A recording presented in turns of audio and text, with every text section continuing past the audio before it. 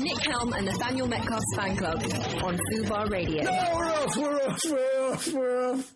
Okay, here we are. Oh my God. Oh, what a day. What a week. What a month. What a year. What a decade. Crash bang. What a video. It's so good to see you, Nat. How are you doing? I'm pretty good, you know. It's nice to see you. I feel like it's been a long time, but it's only been a week, isn't it? It's been a week and a day. We couldn't record on our normal Wednesday slot, and but that last episode feels like it was a month ago. Yeah, it feels ages ago. But it wasn't, as you say. It was a week and a day. Yeah, good. Right. So you're coming to us live from your kitchen, which is unusual. We don't normally see your kitchen. It's a very lovely kitchen. I had a gig last night. Well, also, I sit very low in my chair normally. So I had a gig last night, and I decided that I was going to move into my kitchen so that I could sit at my kitchen counter, and sit more upright. Posture. Yeah, for my posture maybe, and I actually think that there's better light here, and I quite like it. So, obviously not on Zoom; it looks terrible. But in terms of I can see the sky. What a beautiful day it is today, guys! It is out of nowhere. What was your thing yesterday? Was that your gig, or is that why you couldn't record yesterday? Were you practicing or doing some prep? No. I had about 10 minutes to prep my gig yesterday. It's like one of those things. I don't know if you're the same, Nat, but what I will do is I will book a gig in, and then I'll think, yes, I will prep that, and then it will be the day of the gig, and I'll be like, I didn't prep it. Yeah. And then in the interim, do you feel sick about it though? Yeah, I feel that kind of thing. Like, I've got that to do next week. I've got that to do tomorrow. If I book a gig, well, like we, I mean, this is sort of terrible. Right, when I'm on stage, I like it. Every single moment that it takes for me to get on stage is terrible. So just when COVID started, I think I was due the day we went into the week we went into lockdown. I think I was due to go on tour the next week, maybe, and I was so stressed about it. And when COVID happened, it was sort of like a snow day, where they said, "Oh, the tour's been moved," and I was like, "Oh, okay. Well, where's it been moved to?" It got moved to September. And then it got moved again to next spring. And even though it was moved like basically a year from when I was meant to do it, it's still been hanging over me that in a year's time I had to do like a 30-date tour or a 20-date tour, like finish off my tour. And now it's kind of like a couple of months away, a few months away. We don't know whether we've got to move it again or cancel it altogether or what. We don't know, right? And yeah, it's just been hanging over me the whole time, and it makes me feel sick. And I almost like paralysed to the point where it's like I can't. I almost have to trick myself. And I know that I'll be all right when I get going, but to get to that point. So like yesterday, I was filming. It was such a long day. I went to bed at a reasonable time, but I got about 20 minutes sleep. You do this thing where you think that you'll...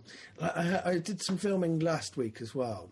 I've done sort of like a filming thing every week for the last few weeks. One day a week for the last few weeks. So that's good. Yeah,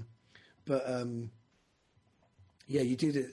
And so last week I was going to bed. I had to get up at 5:30. And I set my alarm. But I set my alarm for 5:30 p.m. And I just caught myself just before I went to sleep. I was just like, no, God, don't do that. Fucking hell.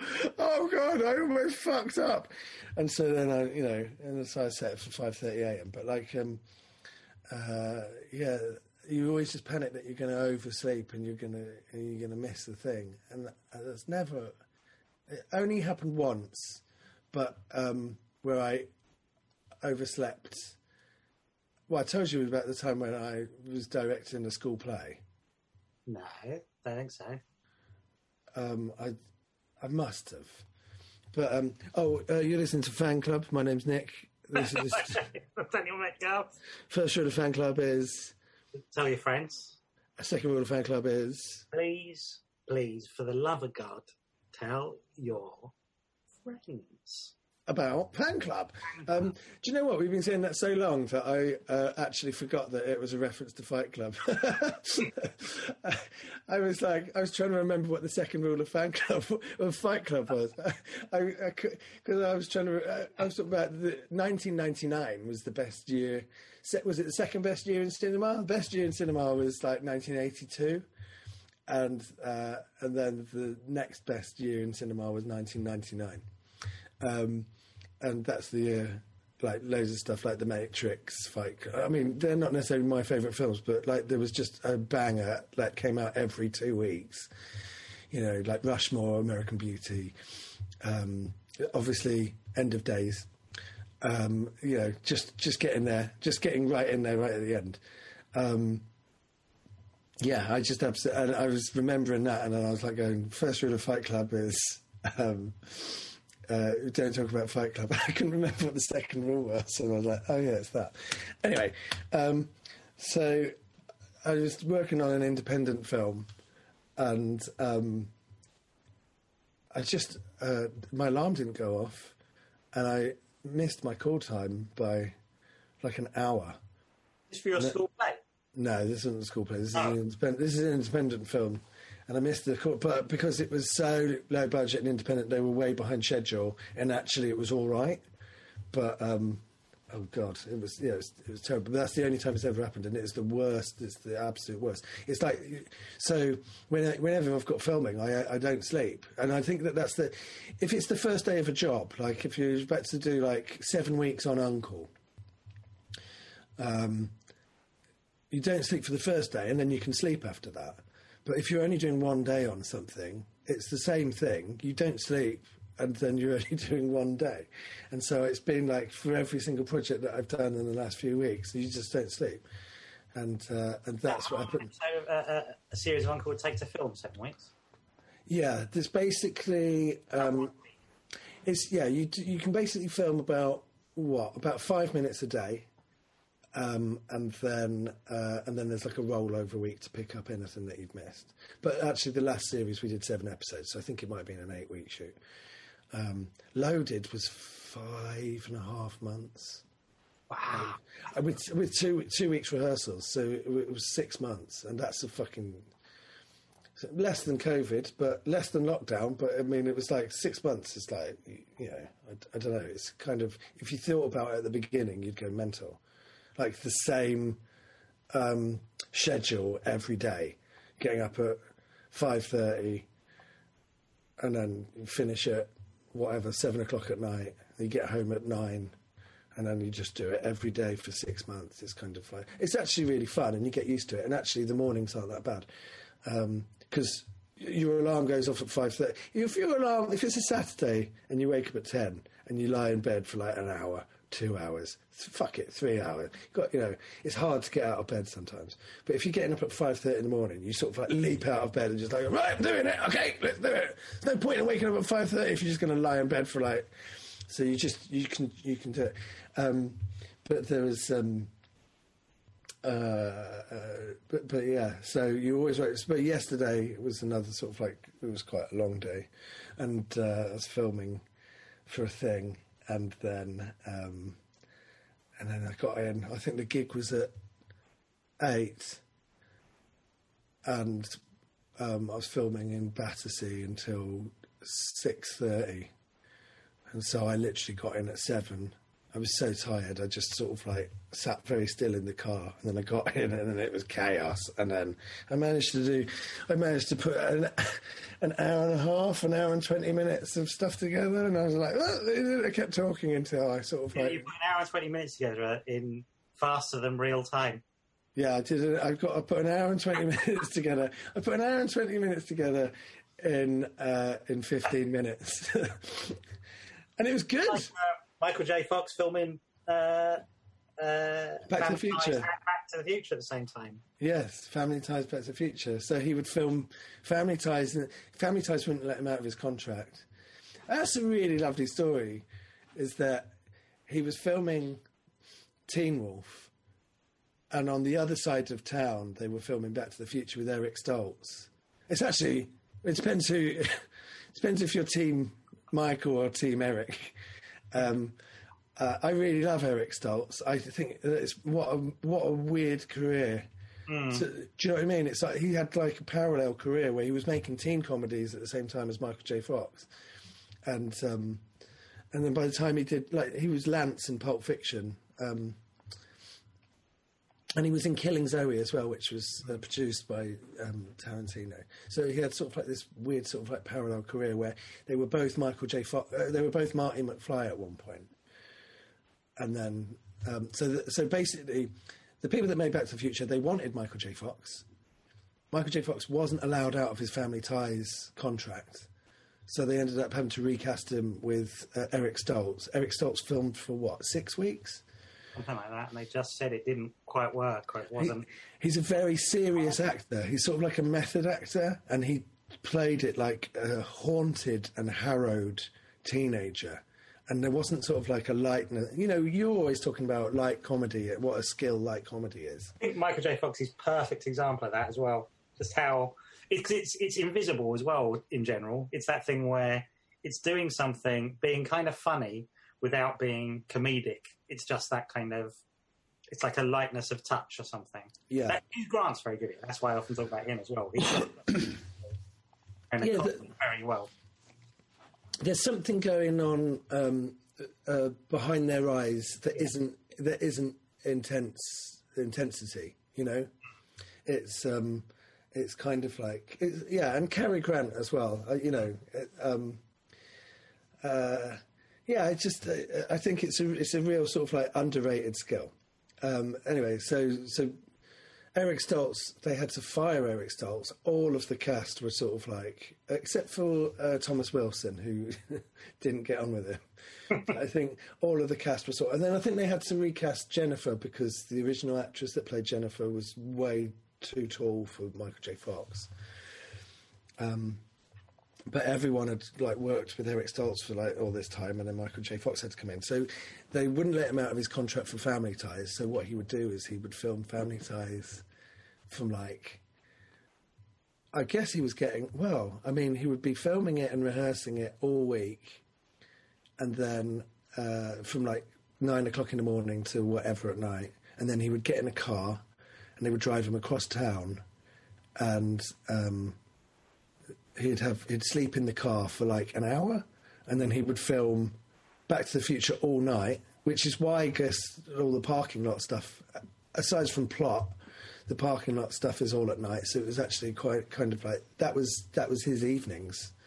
It wasn't even his evenings. It was daytime stuff at weekends and stuff, probably. I guess. Or... I guess he would do the weekends, and then he would go back to filming Family Ties in the week. And yeah, absolutely crazy schedule. But he was filming Teen Wolf when Eric Stoltz was filming Back to the Future, and he was going, "Oh, I wish I wasn't in this shitty fucking werewolf film. I wish I was doing Back to the Future."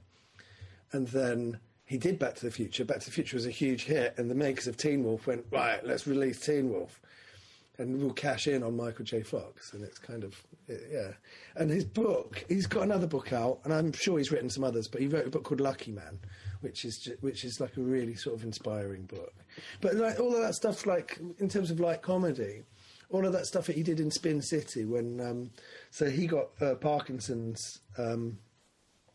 They think it was brought on by the hanging sequence in Back to the Future 3. Where he was being dragged along the ground. He has a noose around his neck because they're going to hang him in the square, and then he gets sort of like dragged along by a horse. And something went wrong with the stunt, and I think he blacked out for a bit. And they think that something happened with his nerves or something. And when he was filming Doc Hollywood with Woody Harrelson.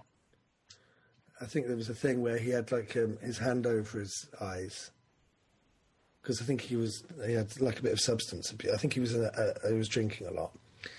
And he had his hands over his eyes, and his finger would flutter, and he thought it was like a moth or something, and his finger would flutter, and he was just like, well, there's something's wrong. He had this uncontrollable kind of like twitch in his hand, and he did. I don't know if he got it like checked out straight away, but it was kind of like this thing that grew and grew, and then by the time he found out, then he went back and he did Spin City, and if you rewatch Spin City, he's always moving.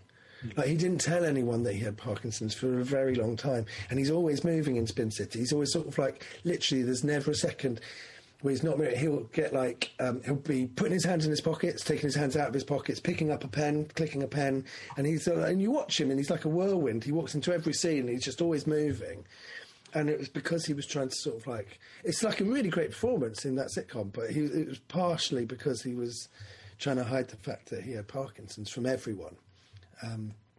Yeah, like, interesting. But it's a really great book. Lucky Man, Michael J. Fox. Great actor. Great actor. Love him.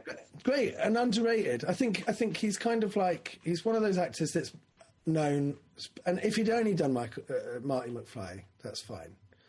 But and people love that character and that film and that franchise, but specifically, I think that film so much that's all he ever needs to do. But he's good in pretty much everything. And like you were saying, that Brian De Palma film, Casualties of War, and he did have depth. But I think if you ever see Sean Penn, they had so much sort of like rivalry on that set. If you ever see Sean Penn in a comedy, it's fucking awful, right? But Michael J. Fox, he could do the dramatic stuff, but the light stuff was just completely underrated. I think that's true. A lot of people who are very good actors really struggle in comedies. They just can't really pull it off. It's just something that they haven't got in them. It's that lightness. I think they're different skills. That intensity is very difficult to like find, which I guess is why a lot of people go method. But and I guess that's why those actors are the ones that really sort of like, I don't know how much of that there is anymore. It feels like there's a lot of people with abs that are film stars because it's good to be chiseled. But I don't know. We're not living in an age of movie. I heard something in the week where they were like saying there aren't movie stars anymore. What you've got instead of movie stars is you've got Marvel. Marvel is a movie star. People will go and see any Marvel film, but they won't necessarily go and see any Chris Hemsworth film. I think that's true, yeah. And I think they're all trying to get other projects off the ground, but it does feel like, and a lot of them are very good, a lot of the people in them. I like Chris Hemsworth a lot when I see him in stuff. He's brilliant. I saw Extraction this week, actually. Yes. It's on Netflix, and he's really good in it. I don't know, like, there's loads of good things about the film. It's really well made. And it's a Netflix film, and it feels really cinematic, actually, for a film that's made for Netflix. And it's one of those ones where it almost makes you think it's a bit of a waste that it never got a cinema release, really. And yet Netflix are the people behind it. It's almost they're now making these sort of... And the action's really good. He's really great in it. And he plays the character as Australian, which he is. And it sort of adds something to it. So it almost seems quite unusual as a leading man to be... not just have an Australian accent, but there's something quite Australian about the performance, it seems. And he seems a little bit less... It doesn't feel very Hollywoodish. It feels a bit like... He's a bit like... It feels like he's a bit more of just a regular bloke in it. It's not a brilliant film by any means, and it's a little bit... It's kind of got that weird thing where it's set in... it's all set in, like, Bangladesh and parts of India, and Mumbai it's set in, goes between the two. And so it's like it's him fighting people, but of course everyone he fights are brown people, and it always feels a bit... It's got that kind of... Visually, it doesn't look good. Yeah. It's that thing, it looks a bit... It's like Rambo, where it's kind of like, yeah, sure, I mean, he is in Vietnam, or, yeah, sure, he is in Burma, but... Yeah, sure, he is in... Actually, in Rambo 3, they were all Russians, weren't they? But, like... you go, aren't they a bit racist? And then you go, yeah, I don't know. I think that it doesn't feel not racist, but Yeah. I don't think the intention was. I just think visually it's not a good look. absolutely the intention for Chris Hemsworth making this film was not let's make a racist film, right? I don't think that was his. I can 80% guarantee that they did not set out to make a racist film. Yeah, it's a bit of a shame because it's really well done. It just is one of those films where you come away from it a bit like, it's all right. It's not, by all means, it's not a bad film. But it's like True Lies as well, where it's just kind of like, right, well, we are just going to be, killing terrorists, and they're all brown people. But what we'll do is we'll have someone on the team that comes from the same background, and then they're the comic relief, and we'll all like him. So that means that it's all right to kill all the others. Yeah. And you go, I think that Hollywood has got a huge problem with that anyway. And it comes all the way back from the cowboys and Indian days. So it's just kind of like, it's just the way that they made films for ages. It's good that people aren't making films like that anymore. And it's good that it got called out on it because it was like, literally, because Extraction was really controversial.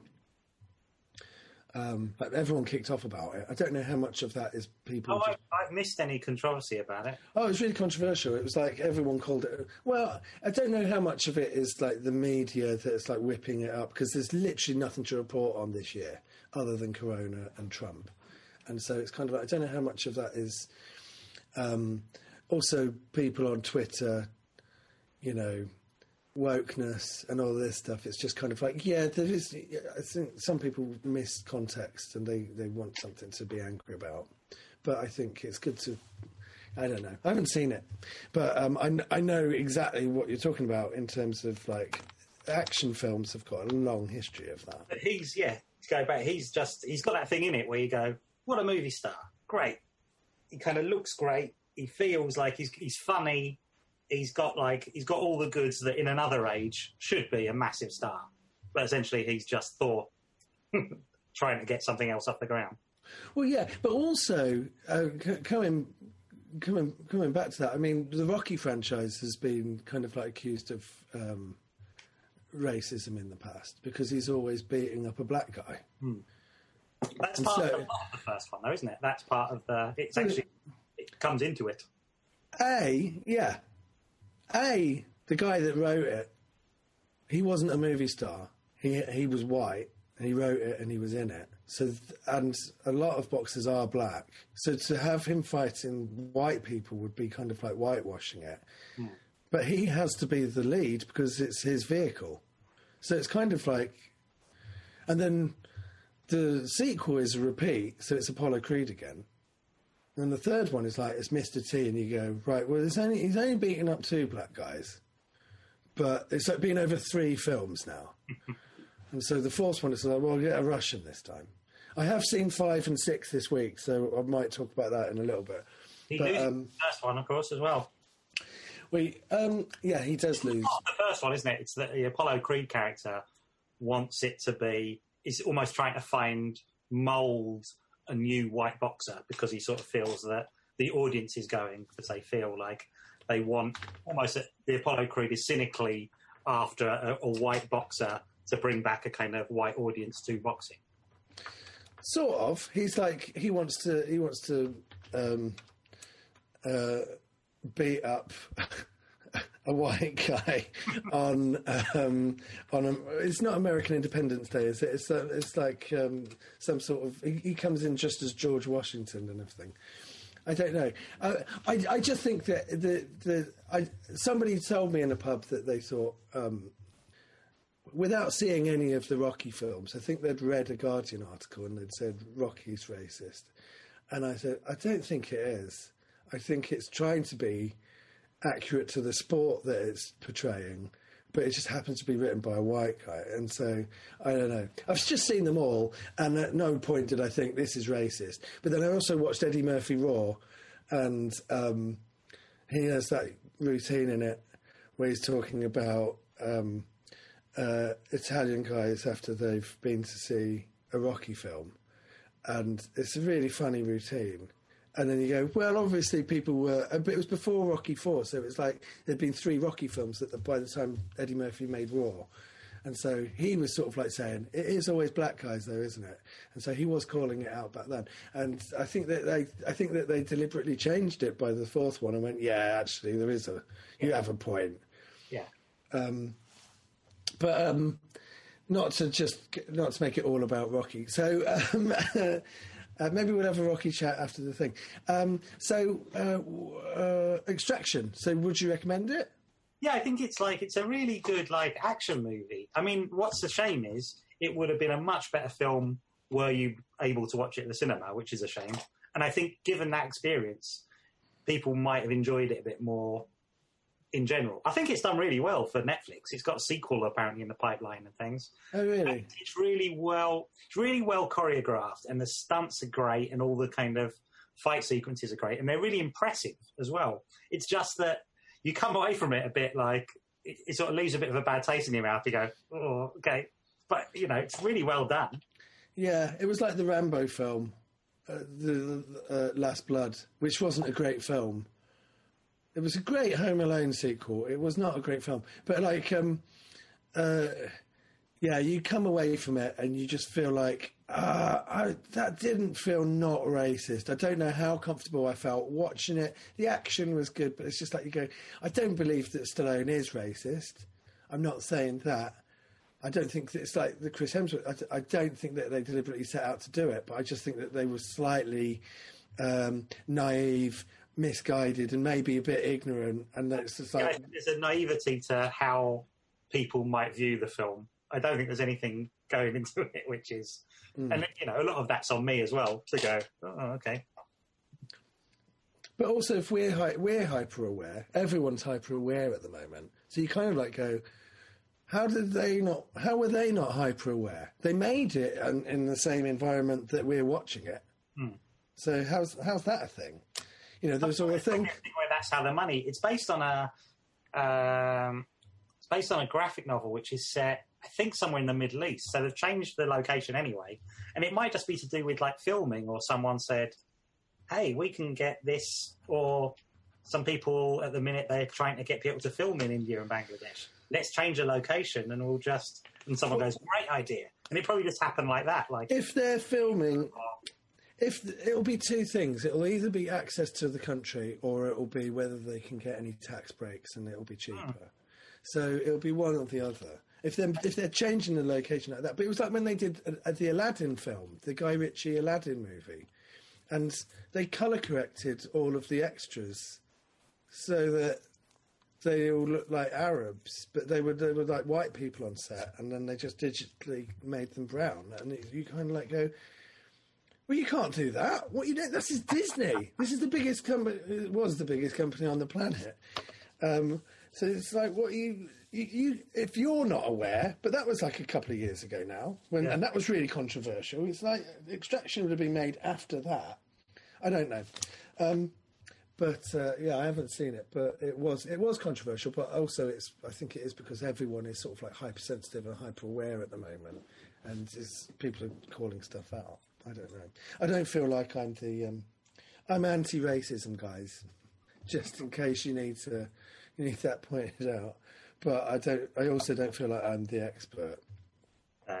I mean, I guess it's how you feel. I mean, I certainly felt a bit, a little bit uncomfortable watching it. So it is and I wasn't aware of any controversy about it.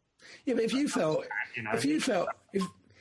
uncomfortable, then everyone felt uncomfortable, or most people felt uncomfortable. I don't know. And then some people can have that amazing ability to just switch their brains off and just enjoy stuff for possibly the way it was intended. But there's that nagging doubt. You think, you're kind of like, I hope it was intended like this. It's entirely likely that they do a sequel to it, and you go, well, that's great. Because it feels like it feels like they're trying to do a kind of fun, good, it's violent as well, very violent action franchise, and it's quite fun. He's fun in it. He's good. Oh, it's nice watching people explode on film. It's great. We got to. I mean, that half hour has gone by really quickly, hasn't it? It has. let's play the song now.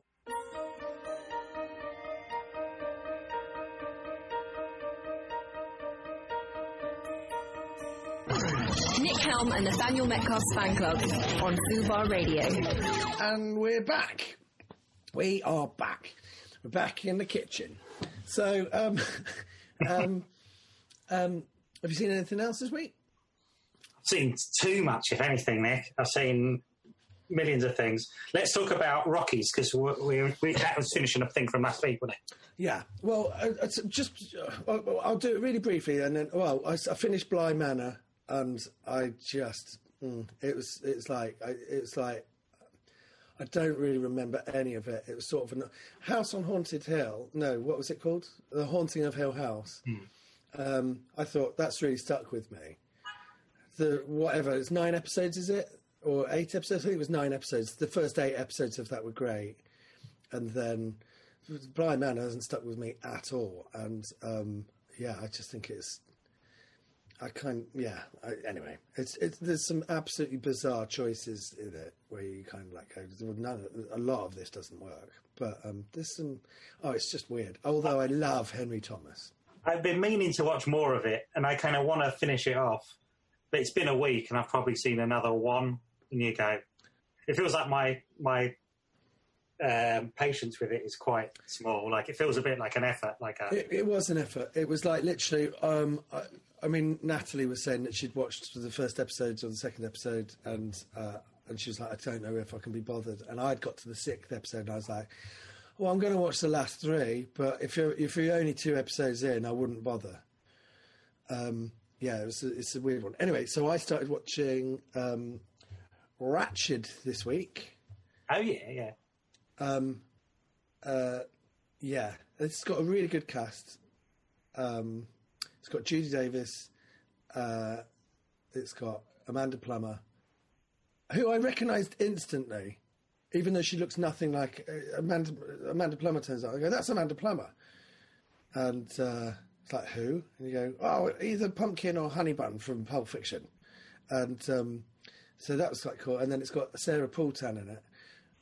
Who's done loads of stuff. Oh, I watched Split last night, and Sarah Poulton was in that as well. Split. No, not Split. Glass. Oh, that's what I watched last night.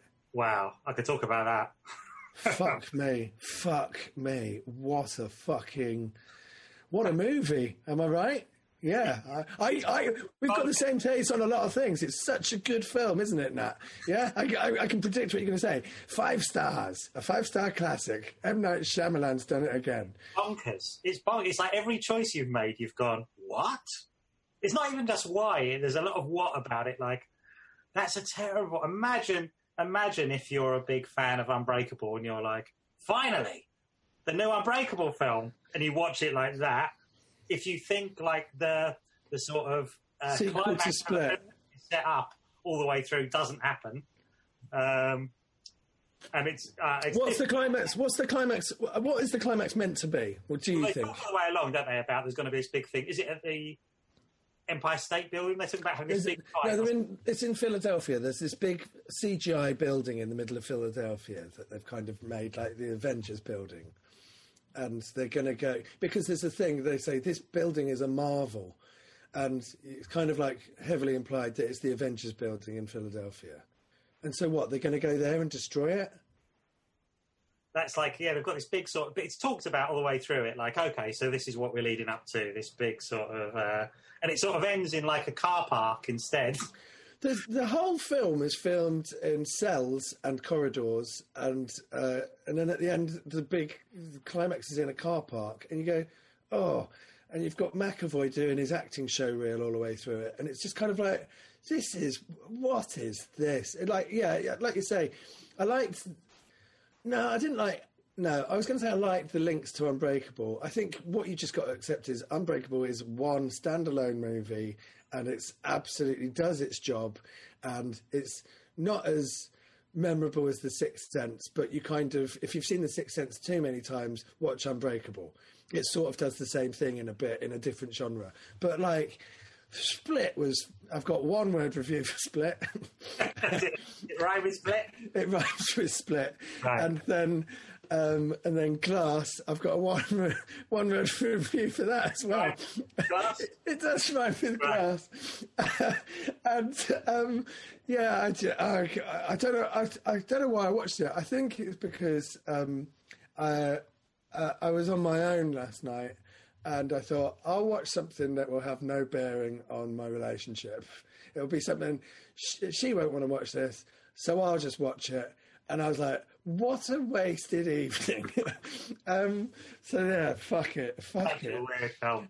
But Sarah Paulson's in it. Oh, no, I thought I'd left the meeting. Spoilers, but I mean, if you haven't seen Glass and you want to cover your ears for a minute, but to have the character from Unbreakable basically ends by drowning in a puddle. It's like, what?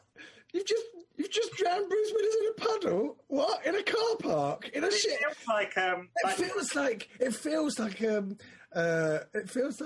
Night Shyamalan went, I've reinvented you, Bruce Willis, in The Sixth Sense. And 20 years later, fuck you. I'm just going to drown you. I can make your career. I can end it.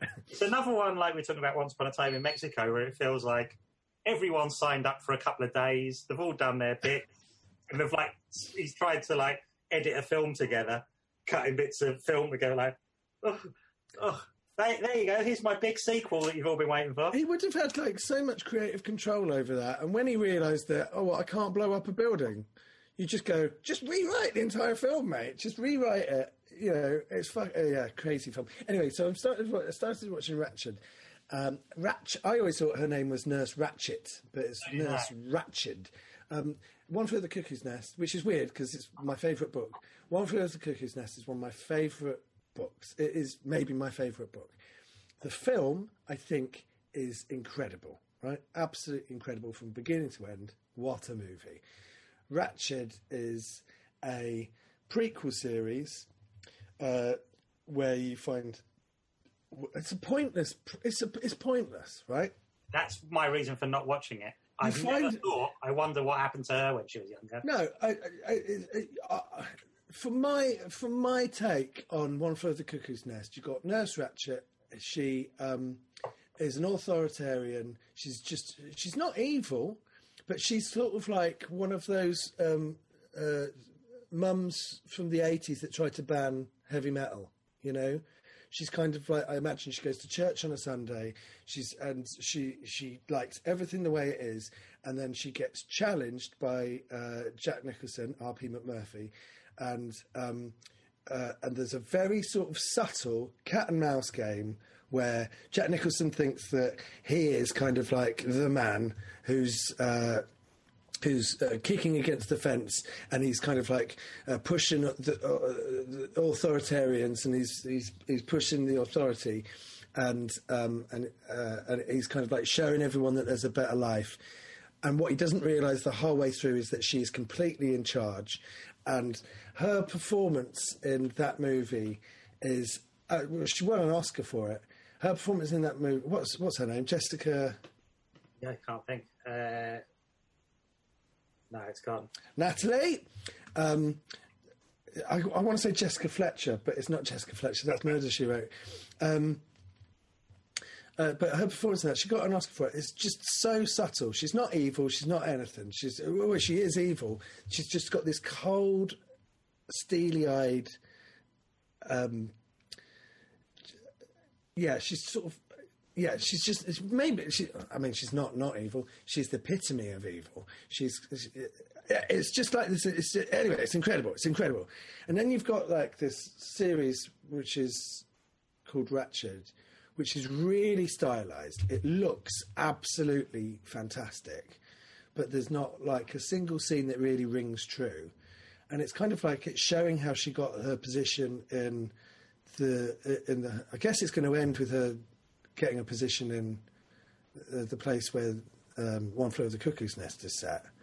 But it's like it's like House of Cards, where she's sort of like manipulating everyone. She's like this puppet master, this like arch villain that's coming. Everything is really arch and really kind of like she's really fucked up, and she's like getting people murdered and killing people, and you just sort of like go.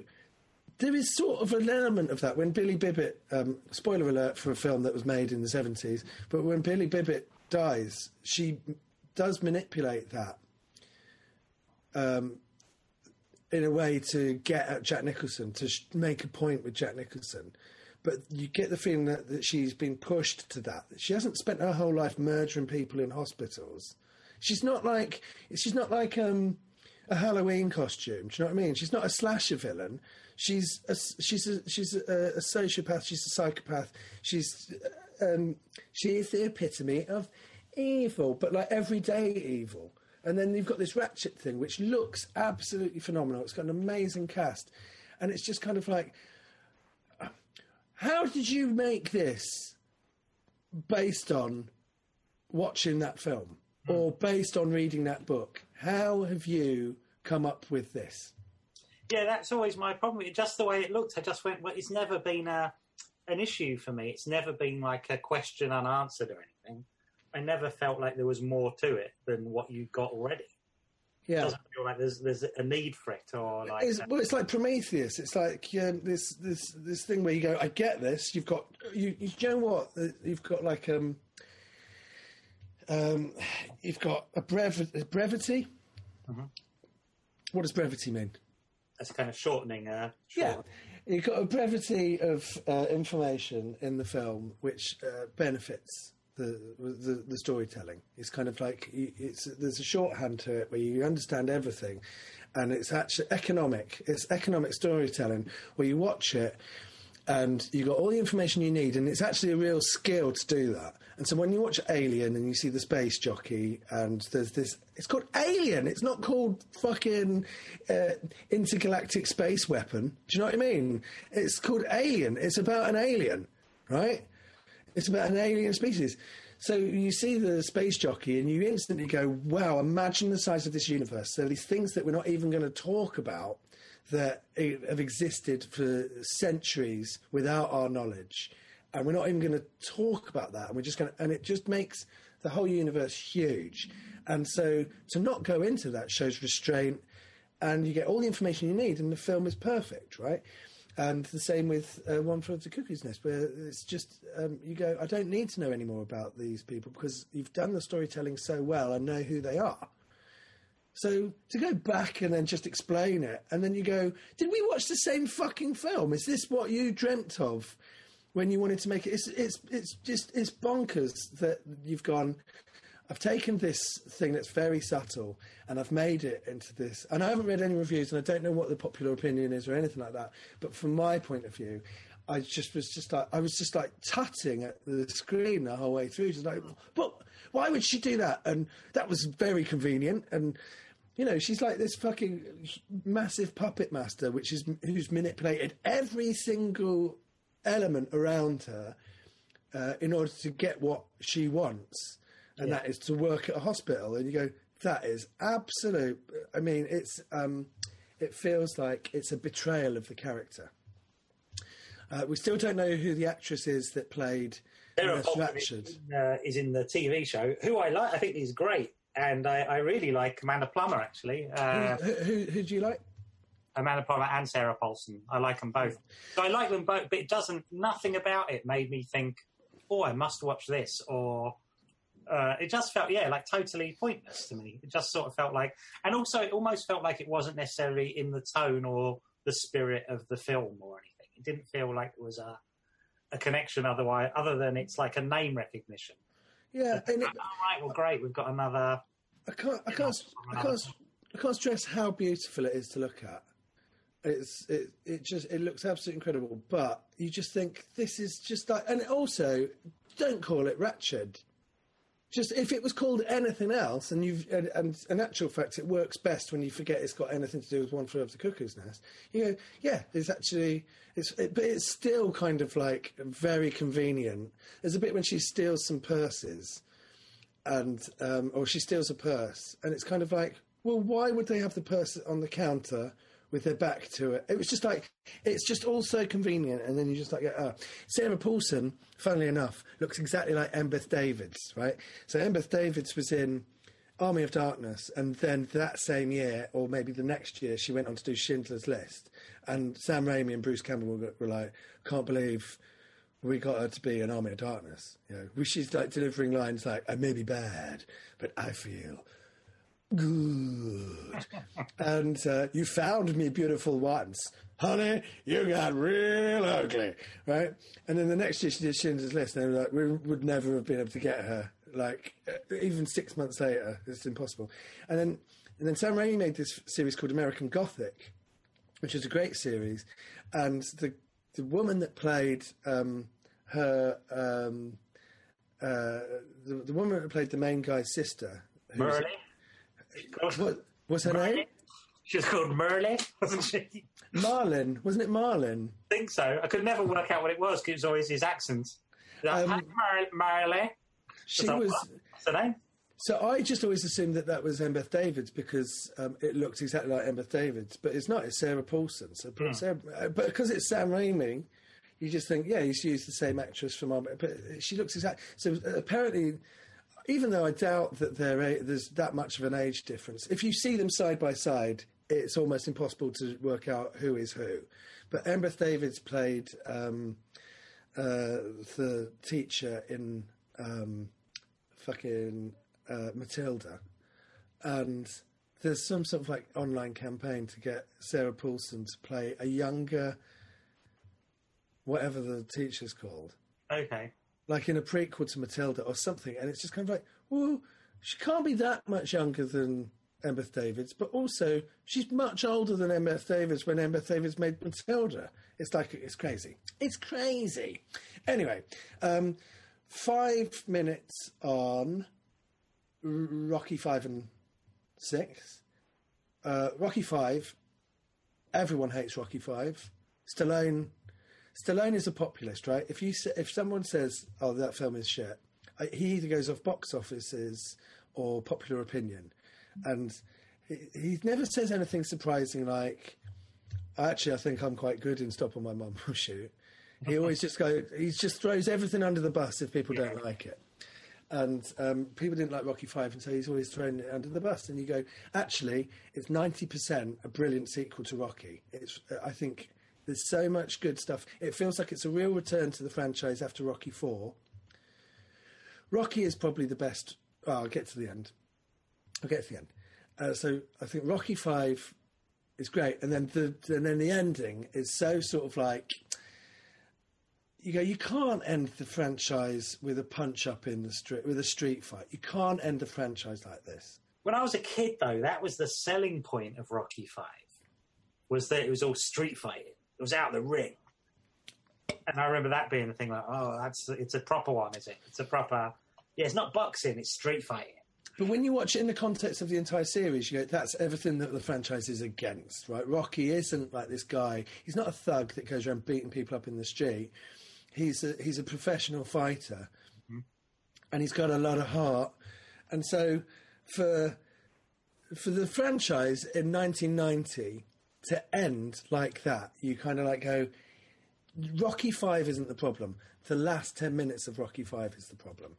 And I think it's such a good film. His relationship with Sage Stallone in that is great.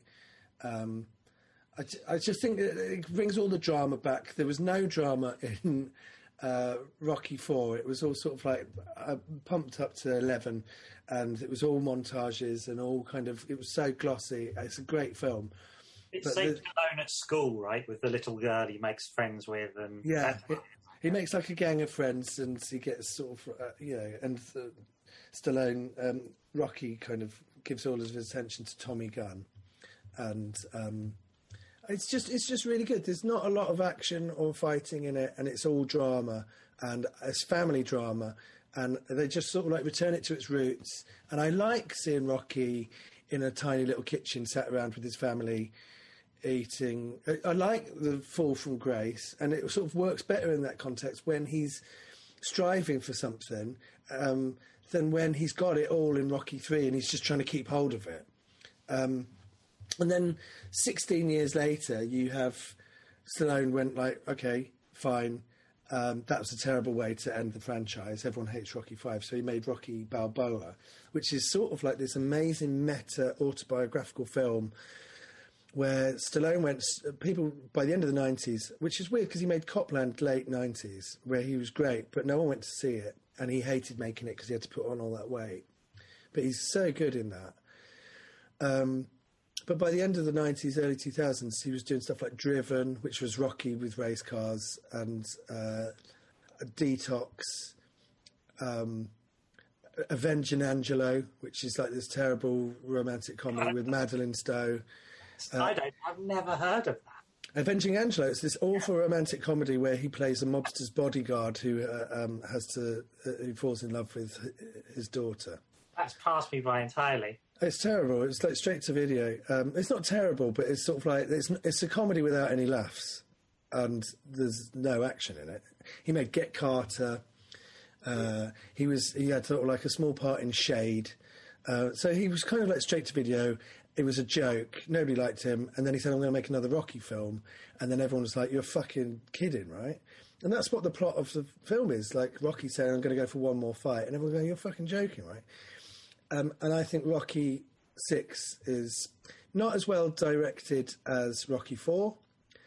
It's not as good in terms of what it's very sort of like clunky. It's very sort of like meat and veg. He's put a film together with his big sausage hands, and he's kind of like gone, this is it. It's kind of a little bit like Glass in a way, where he's kind of like, what have we got? What are we working with? This is our budget. This is our time restraint. I'm going to put this film together. And it works so well. The speeches are incredible. He brings something new to all of the fight scenes in terms of aesthetics, like how the film looks, feels like it's a real fight. It feels like more of an indie film almost, doesn't it? It has that kind of modern kind of indie feel. Yeah, when you watch them all in a row, it's like a totally different beast to the other films. But I think it is just insanely good. There's so many great speeches in it. I just love it. So I would say, wrapping it up, Rocky 1 is the best, but either joint best or followed very, very soon, very near, is Rocky Balboa, and then Rocky 5 has got. It's just a really good sequel to the first Rocky, I think, except for the last 10 minutes. And then Rocky 4 is the best directed, and then you've got Rocky 2, which is like a rehash, but it's still I've got a lot of time for it, and then Rocky 3, which is like, nah, I'm all right. So that's it. And I've got I might see the Creeds. They're sort of like it's sort of a different franchise, but I might see the Creeds next week and maybe just finish off and talk about them. But I've quite liked this little exercise that I've invented. I think I'm the only person that's watched all the Rocky films and seen them all in a row. And then I'll do the police academies again. Right, let's do anything to add, Nathaniel? No, other than I think I recall liking the Creeds more than you did, but we'll see. I just think Creed is a less rounded character. I think Rocky is one of the most likeable characters that has ever been created for film, and Creed has got a lot to sort of like live up to, and he's just not as likeable. I think it's amazing. I think that when you look at something like the Star Wars sequel trilogy, how to treat legacy characters and introduce a new character, you go, well, just look at Creed. They did it perfectly. You've got a new character who you do care about, but he's just slightly less likeable than... But that's because you spent a lot less time with him as well. So you've got this new character, then you've got like the old character who turns up and he's like the mentor character. He's still got a story, but you're not disrespecting his legacy and all the films that he made beforehand. It's kind of like it's the perfect way of bringing in, creating a sequel sort of like franchise. When you look at the Star Wars trilogy sequels, you go, why didn't you just do what Creed did? You fucked this. You fucked it systematically over and over again for 3 movies, and now you haven't got a franchise anymore. Now you're starting from scratch. Whereas all you need to do is kind of like go, hey, all the guys that watch the originals, you can come in, but we're also trying to get a new audience. That's how I feel. And if you don't agree with me, you can fuck off. So, we've got one piece of fan mail this week. Okay. That's a shame. That's a shame. Isn't it? That's a shame because no one's telling their friends. Oh, yeah, that's what it proves. Oh, well. Come on, Brian. What have you got to say for yourself? Hey, Nick and Nat, how you doing? I'm just going to read your fan mail for you. Okay. Thanks for having me in every week, by the way. It's a real honour to be here. Got a new album coming out. Got a new album. It's not just the one song. It's a whole new album of AC/DC. So I hope you enjoy it. When you get round to giving it a spin on you, I guess it's a turntable. Right, yeah. That's what you have now, yeah. Okay. Spin it on your MIDI disc. So here we go. Nick and Nathaniel Metcalf. Hi, Nick and Nathaniel Metcalf. The play Nick saw with his family is called Beautiful Thing, which is a brilliant play. If little Orca, I'll sit in next to your dad. I watched the film as a kid and I really recommend it. Not only a great gay coming-of-age film, but one of the few films I've seen that paints council estate living in a positive light, with a soundtrack featuring the mamas and the papas. It's a great fucking movie. All the best, Lewis. It was called Beautiful Thing. And I do remember it being a great play. And I remember the set. The set was like, basically, it was like 2 or 3 stories of a council estate that was at the back of the thing, and it all took place there. It was a good play. I was 11. A movie, didn't they? There's a movie came out in the 90s of it. That's what they're saying here. Right. They've seen the film. Didn't you hear Brian Johnson just say that? Yes. I did see that you sort of drifted off. It's fine. That's the pros and the cons of Zoom, isn't it? When you're having a conversation, you can actually see the dead eyes of a shark as the black eyes roll back to white. As Brian Johnson reads out another fan mail.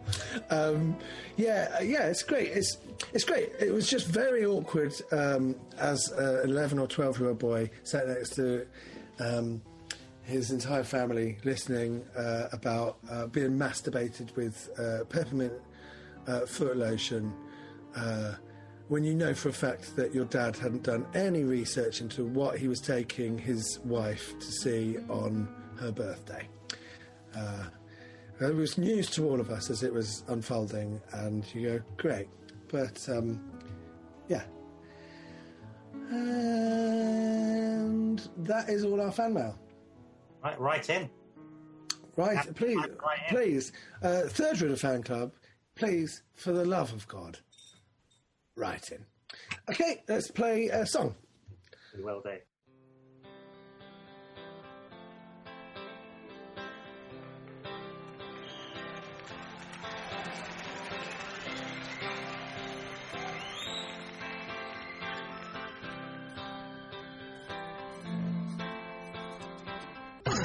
Nick Helm and Nathaniel Metcalf's fan club on Fubar Radio. We're back live. We're not live. We're pre-recording, and we're in the studio. We're not in the studio. I'm in my kitchen, and Nat is in his washroom. So there we go. And answers on a postcard. It was Louise Fletcher from not Jessica Fletcher, the character from Murder, She Wrote, but it was Louise Fletcher, the Oscar-winning actress who was in Exorcist 2 and Invaders from Mars. So here we go. Right, we're now joined by a very prolific actor, Miranda Raisin. How you doing? I'm very well, thank you very much, and thank you for calling me prolific. You are prolific. We were going through your CV, and you've done fucking loads. A couple of those things, I have to say, were like my cousin hiring me to do an episode of Emmerdale when I was starting out. There are a couple of credits on there that were definitely sort of charity at the beginning. That's my entire CV. It still counts. Yeah, absolutely. So you're currently in season 2 of Warrior, which is on Sky One on Wednesdays at 10 p.m. So what we tend to do is we try to get the plug out the way right at the top, and then we just have a chat. So do you want to tell us a little about that? You weren't in the first season of Warrior. No, I wasn't. I joined series 2. My first episode was actually last night, and I play Nellie Davenport, who's based on a real woman, actually, who was called Donaldina Cameron, who rescued the Chinese, I say underage prostitutes, I mean, they were child prostitutes, from the crib brothels in San Francisco. So Warrior's all set in the Tong Wars of San Francisco in the 1880s. And, yeah.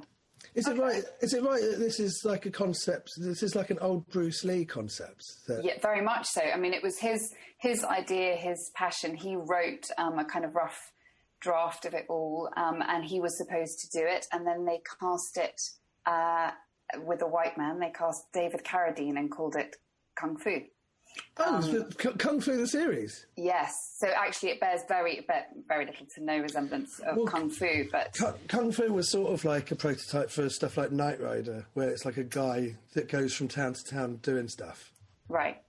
Well, there's still, I mean, really it bears so little resemblance. But our Sam, the main character, is played by Andrew Koji, who's kind of the Bruce Lee character. And Shannon Lee, Bruce Lee's daughter, is one of the executive producers. But he does play a kind of, he's sort of almost the wandering warrior. And during all the kind of Tong Wars, but I guess that's something that you're kind of familiar with in kind of old, I guess, 60s and 70s movies, but then it always has that kind of air of being a bit imperialist, and this is probably a much more modern take on it. Much more modern, and also this is very much told from the point of view, really, of the Chinese. This is their story. It's not just, where you've got kind of the Chinaman who feeds the bodies to pigs kind of thing. Not that character in Deadwood isn't amazing, but, this is very much told from a point of view that we haven't heard before, and a very kind of politically important point of view. And it's also interesting that you think of all this stuff that's happening in the world at the same time. So in Britain, I guess it's a kind of Victorian era Britain, and in America, you've got the Old West happening at the same time. Yeah, and you've got the Irish immigrants, and there's a lot going on, a lot of potential conflict. And everywhere. the Chinese immigrants were building all of the train tracks from one side of America to the other. Yeah. What's it like stepping into like a second series where you weren't involved in the first series? So I was a bit nervous because everybody kept talking about how lovely everyone was and how it was like family, and that just brought out my English kind of skeptic. I was like, oh God, everyone's going to hate each other. But actually it was amazing. Everyone was completely welcoming. It's the biggest set. I mean, I've done, a few kind of big projects, but this was a set where they had built streets. They built a town, basically, in Cape Town Studios.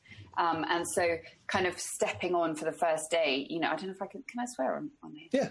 Okay, so the horse shit was real horse shit from last year as well as this year, the kind of straw and the flies and the everything. So in a way, the scale of it was so huge that when it got to, because I shot almost straight after I arrived, you were kind of in it straight away, and it was, there was no time for weird politics. When you say you're in it, you don't actually mean specifically the horse shit. I'm sure there was some horse. I'm sure the wardrobe department had to work pretty hard after anyone shot in Chinatown. Does it have to be that realistic? Well, it works. It does actually work. And apparently the horse shit looked much better in season 2 because a lot of it was caked and old. It's the kind of thing that, that HBO incredibly dedicated scene builders matter. Yeah, they were thrilled about that. There's a horse wrangler in the credits. Yeah, probably. Yeah, he may be called something slightly more glamorous, but that's what he is. But I don't see why. So you weren't replacing anyone. It was a new character for this season. It's a new character and a new love interest for Olivia Cheng's character. She plays Ah Toy, who's the sort of powerhouse, amazing woman who runs a brothel, but not one of the brothels that Nellie is rescuing girls from. Her brothel is a lot more elite, and she's they are from completely different worlds, but at the same time they're kind of quite a good match for each other. And I think actually how it transpired was when Jonathan Tropper, the creator, when they were talking about how to find a man for our toy that could kind of match her and be a good love interest for her. They couldn't think of anyone because so much of her life had been, she'd been messed around so much in her life and abused and everything. They thought there was no way they could really do that with a man. So they went woman. It's interesting though when you're dealing with real people as well. So you have to get a kind of fictionalized account of people that existed. Do you feel the kind of responsibility there? Or I guess the writers must do. It sounds like they're thinking about it a lot. Yeah. What about the real original character versus the? I mean, I think Donaldina Cameron actually she died in the 1960s, so she was several decades later, not very long after, but several decades after Nellie, and I think beyond. Well, so you do see the vineyards in Sonoma, and you have to kind of. There is data. There are autobiographies of Donaldina Cameron, but I don't think that she had a raging love affair with a Chinese brothel owner. And I think there was a certain amount right from the beginning of just, it's almost like the graphic novel version of a character. Yeah, of course, yeah. And I guess everyone, given time, everyone kind of ends up being essentially like they're almost like they're into the kind of public domain, don't they? And they sort of become their own... Right. I guess it's a legend, isn't it? It becomes like a legend or a fable based on real people and whatever truth there was to people of, Robin Hood or whatever becomes like a exactly, legend. And Wild Bill and all those kind of, they become their own odyssey. Wow, yeah. One of the things I noticed you were also in, outside of that, was you were in Death on the... Not you weren't in Death on the Nile, you're in Murder on the Orient Express a couple of years ago with Kenneth Branagh. Well, I wasn't exactly in it. This is how much I was in it. I filmed quite a few days on it, but in the final cut, my mother, having watched it, said, "Did you have a plait for a moment? Was that you?" That's how much I was in Murder on the Orient Express. I'm friends with Gemma Whelan, who's a really great actress, and she filmed in the movie Wolfman. She was on set every single day. Oh, yeah, with Jack Nicholson, was that? No, that's Wolf. No. Oh, okay. Wolfman was Benicio del Toro and Anthony Hopkins. And Gemma Whelan filmed like every single day. And I managed to get my mum to go and see it with me. And I said, Gemma Whelan, do you want to go and see a period movie with Gemma Whelan? And it was Wolfman. And she's in one scene. But there's a carriage where she was in the entire... She was in this whole funeral scene, but she never left the carriage. So you see the carriage. She's like, I was in the carriage. It's but how many days did you do on Murder on the Orient Express? I think I did 10 days, which isn't a lot in the scheme of a huge shoot, but in terms of what you can actually shoot over 10 days, there's quite a lot of material. But actually they ended up... the stuff that we'd shot was kind of replaced with a slightly different story. They used the beginning of the film was going to be one thing, but it turned out to be the sort of the wrapping up of Poirot's last case. Right. So I think they've sort of made it anyway. So yeah. But you worked with Kenneth Branagh. Was that at the Globe? No, that was at the Garrick Theatre. Yeah, that's right. Yeah. You did The Winter's Tale with Kenneth Branagh and Dame Judi Dench. Yes. We'll do a bit of biography stuff, like early days, but what was that like? What was that? That was amazing. So go on. At what point in your career was that? So that was it was actually the last play that I did. It was about 4 years ago, so it was just before I had my daughter, and I haven't done a play since I had her because I can't bring myself to do it yet. But it was. I just said to my agent that I didn't want to do another play because I'd just done some theatre and I wanted to do some more filming. And he said, "You're meeting for this. That we're not having this conversation. Sure. You're going for this." And I think part of it's fear. When it's a big thing, it was Hermione. So I mean, she's sort of a huge part in The Winter's Tale, and kind of. There are sort of 4 leads, I suppose, in the play, and she's one of them. And when I knew Judi Dench and Kenneth Branagh were doing it, and he was directing it, and he was, and I think there's sometimes a bit of fear that kicks in where you go, if I don't go for it, I'll never have failed. Sure. And I'd already done a terrible audition for him a few years before to play Lady Macbeth. It was not a good audition. Why was it? Auditions I find I find auditions I think most people find them horrific. Why was it a bad audition? So I can't remember why, but I had to come. It was a last minute thing, and I was with my mum in Norfolk, so I had to get like the King's Lynn train into London on like a, whatever it was, but it was sort of just took forever. And so I had all this time to kind of, what I love to do before an audition is kind of go for a run or go and do something or meet a friend, just do something to kind of, and then, you kind of go in fresh. I had all this kind of time on the King's Lynn train sort of to work myself up. And then I walked in and I wanted it so much. And I just walked in and thought, I'm not good enough to be here. But it just, the yips, they call it, don't they, in sport. Was that the first time that you'd met Kenneth Branagh? No, I actually had a small part in My Week with Marilyn. I played the secretary of his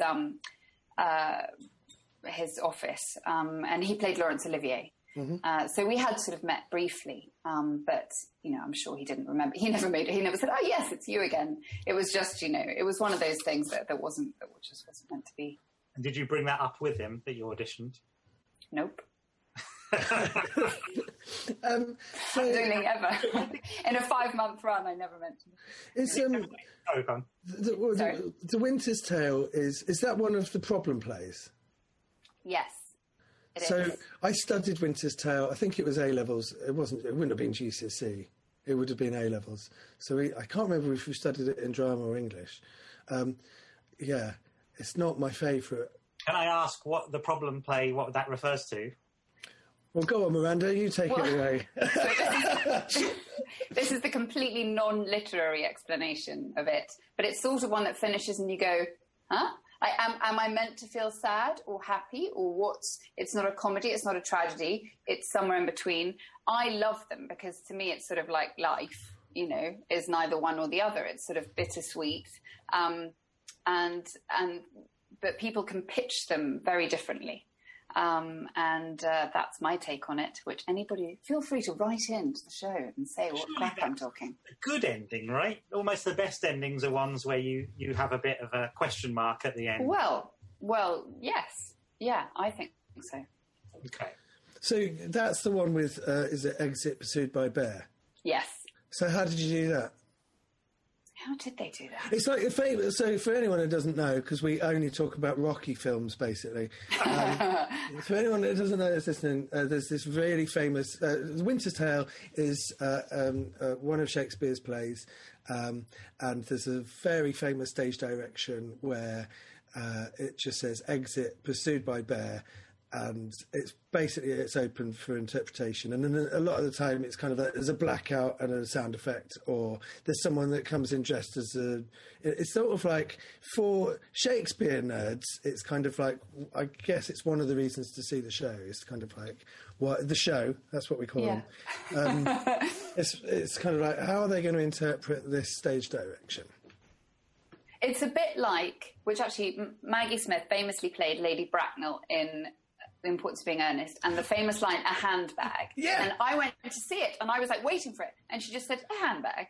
Yes. And I think it was obviously a choice because she knew that everybody would be waiting, and she actually just said it like you would say a line, like you would say a normal thing, saying it. And I think there was an echo of that with the Pursued by Bear, but I can't actually remember what we did, but I think it was downplayed. I literally had a conversation with someone this week about Lady Bracknell, and so I saw Patricia Routledge on stage. Oh, amazing. And I think it was in the West End. So I saw Patricia Routledge as Lady Bracknell in The Importance of Being Earnest. And then I saw the film with Rupert Everett and Colin Firth and Judi Dench. And the two performances, that is like the big line. And so you got Patricia Routledge on stage, and she's just like...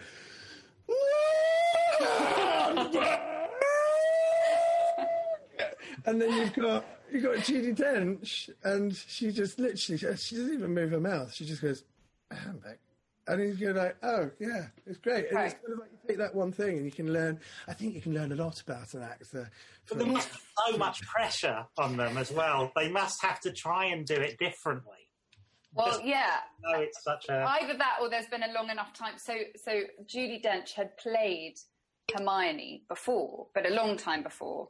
So there was this whole thing, because there's a long time, and if for anyone who doesn't know the play, there's a long time where Hermione is frozen as a statue, and everybody thinks that she's dead and that this is a statue of her. So as an actor, you have to stand there for a very, very long time before there is the reveal that actually it is Hermione and she didn't die.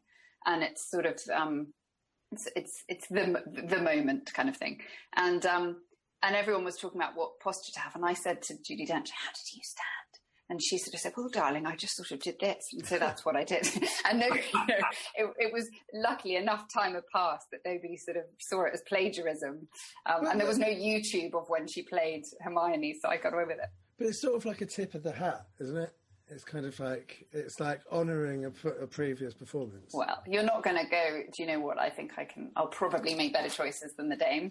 I'd have told her to fuck off and get American. so I mean, the fact that I think there's only so many ways that you can stand still on stage for prolonged periods of time. Oh, it is a good moment, though. It's a good moment because if you can do it right, which they did, they really lit to help me and everything. So it really does look like a wax. It looks like a Madame Tussauds. And then when there's that moment, that kind of breath and move, the audience kind of go, and you were in control of that. Yes. Yeah. So that was sort of like you were buzzing, right? Yeah, I mean, I was partly thinking, please don't fall down the step, please don't fall down the step. But buzzing, totally. Yeah. And then, go on. I was going to say, that production, was that part of when Kenneth Branagh sort of took over the character? Yeah. Like a year, was it? He did. Yeah, I think it was a year. Was that the year he did The Entertainer? Yes, yeah, that's he did what The Entertainer after. That's what I saw. Yeah. I think that was the last in the series, and we did the first. So we actually did two plays. We did Harlequinade, which was a Rattigan play, and that one. Yeah. Anyway, he took it over for a long time. And so you've performed at the Globe as well. Yeah. I own a brick of the Globe.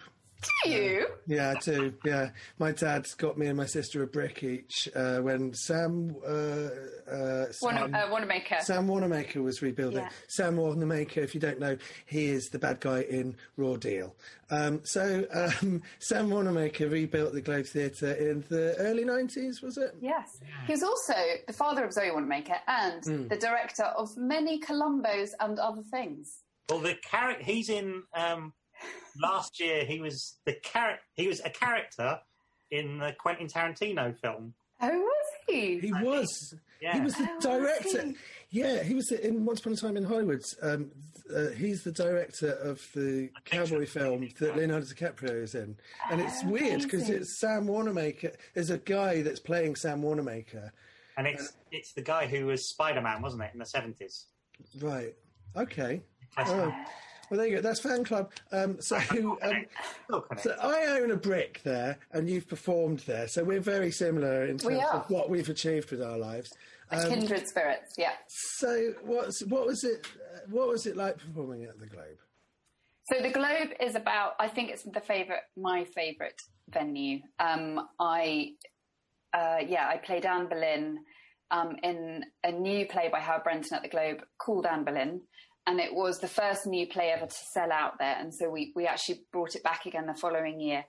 And performing outdoors on a warm night with a packed house in a place like that, occasionally you can hear the odd helicopter sort of circling right over the Thames from nearby. But even that kind of adds to it. It's the most incredible feeling. It just, I have nothing but fond memories of working there. Because the audience are all standing.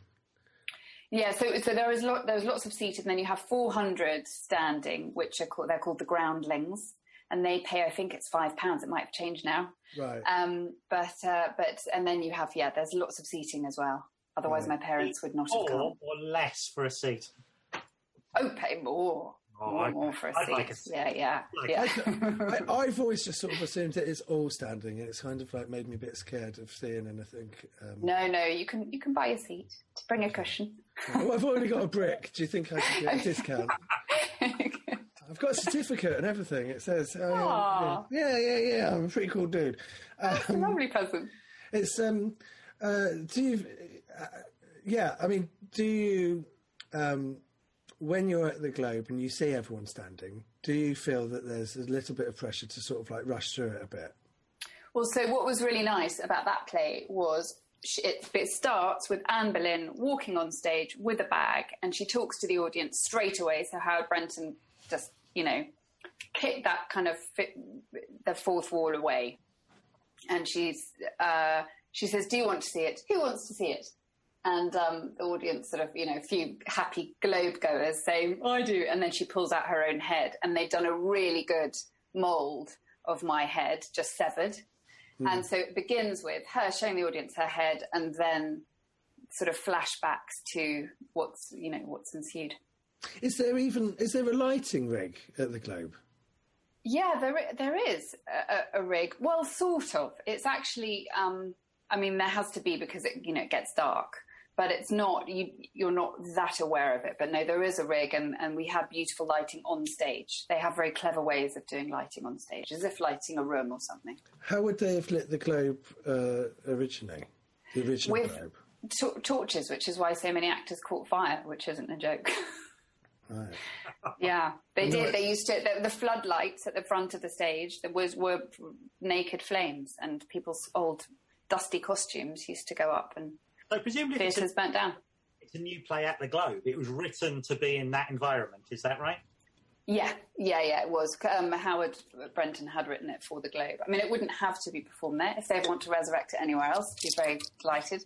But in fact, they did tour it. I didn't do the tour, but he did very much write it with knowing the theatre. Do you, because of the times that we're living in, do you miss how do you feel about the fact that, you've got 400 people crammed in together watching a play, and now that is kind of like an impossibility?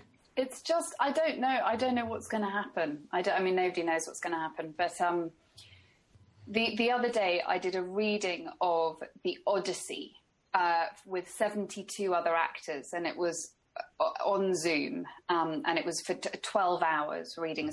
We just did a section each, and there were David Threlfall, and quite a lot of actors did it.